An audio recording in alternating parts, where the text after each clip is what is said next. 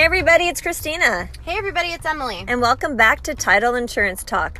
Today we're going to give you 6 reasons to sell in the summertime. Historically, it's known that more homes are selling in the summertime, from right about now to the end of July. And demand is strong. The latest buyer traffic reports from the National Associations of Realtors shows that the buyer demand remains very strong throughout the vast majority of the country. These buyers are ready, willing, and able to purchase and are in the market right now. More often than not, multiple buyers are competing with each other to buy the same home. So take advantage of the buying activity that's currently going on in the market. Also, there's less competition now. Housing inventory has declined year over year for the last 35 months and is still under the 6-month supply needed for a normal housing market. This means that in the majority of the country, there are not enough homes for sale to satisfy the number of buyers in the market. This is good news for homeowners who have gained equity as their home values have increased. However, additional inventory could be coming to the market soon. Historically, the average number of years a homeowner stayed in his or her home was 6, but that number has hovered between 9 and 10 years since 2011. There is a pent-up desire for many homeowners to move as they were unable to sell over the last few years because of a negative equity situation. As home values continue to appreciate, more and more homeowners will be given the freedom to move. The choices buyers have will continue to increase. Don't wait until the other inventory comes to the market before you decide to sell. And not to mention that the process is going to be quicker.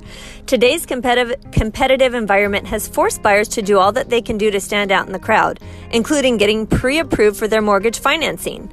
This makes the entire selling process much faster and much simpler, as buyers know exactly what they can afford before they start home shopping. According to Ellie Mac's latest Origination Insight report, the average time it took to close a loan was 41 days. Also, there will never be a better time to move up.